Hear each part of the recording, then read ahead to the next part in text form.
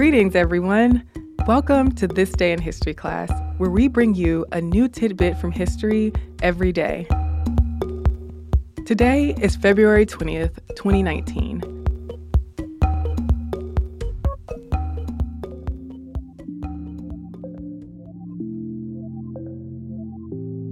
The day was February 20th, 1902. A child by the name of Ansel Adams was born to Olive Bray and Charles Hitchcock Adams in San Francisco, California. Adams would turn out to be a renowned landscape photographer and a crusader for wilderness conservation. Adams was born into a wealthy family, as his grandfather was a successful timber baron.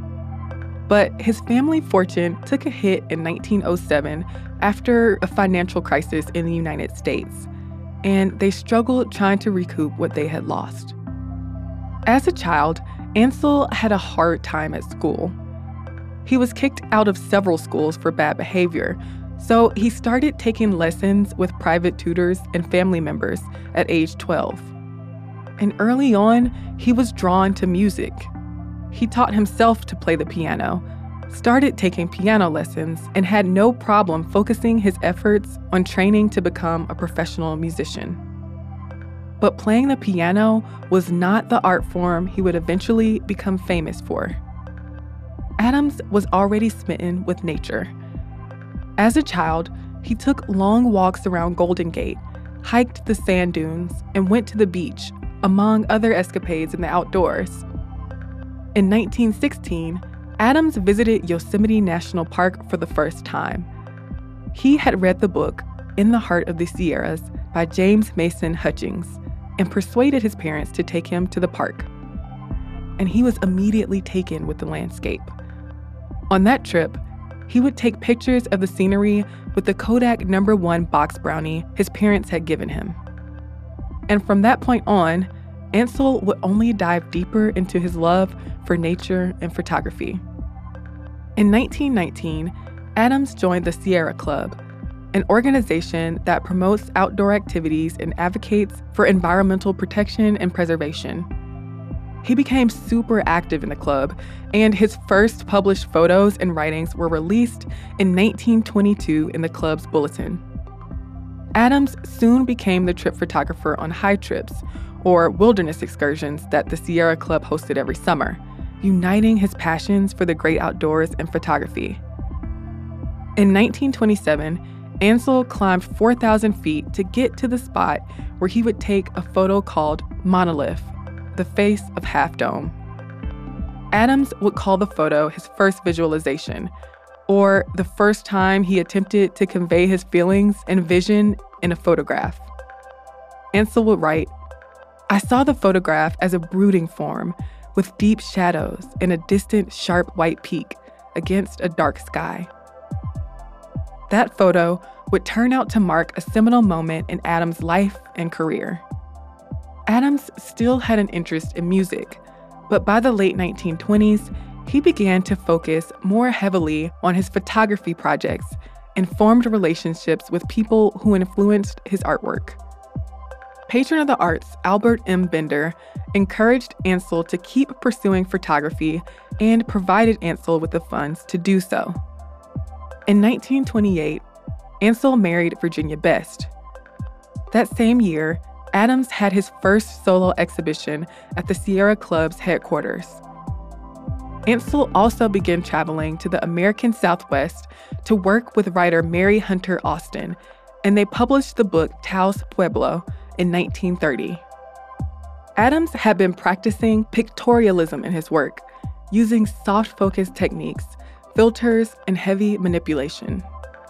But in 1930, he met photographer Paul Strand, whose work influenced him to pursue a style called straight photography, where the focus is sharp and scenes do not appear manipulated. This would be the style he would go on to champion in later years. Adams said the following in his essay, A Personal Credo. "A great photograph is a full expression of what one feels about what is being photographed in the deepest sense, and is thereby a true expression of what one feels about life in its entirety.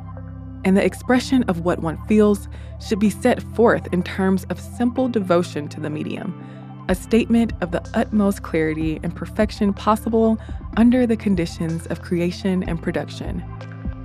That will explain why I have no patience with unnecessary complications of technique or presentation. Over the years, Ansel and his work gained more popularity, and he collaborated with more artists. He joined a group called F64 with other noted photographers, and though it was short-lived, the group brought straight photography to the art world's attention. Adams had his first New York show in 1933, published his first series of technical articles in 1934, and launched his first widely distributed book in 1935. He worked long hours and has been described as a party man. But as the story goes for so many artists, just because he was so popular didn't mean he was making the money to match that. He took commercial photography jobs throughout his life.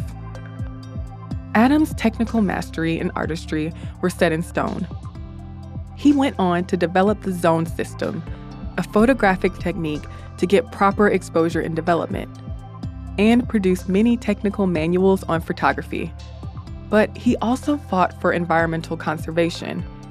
He advocated for new parks, pushed back against unnecessary highways, and wrote letters in support of conservation to editors and politicians. His photos influenced public awareness on issues of natural landscape preservation. He even documented life at a Japanese-American internment camp.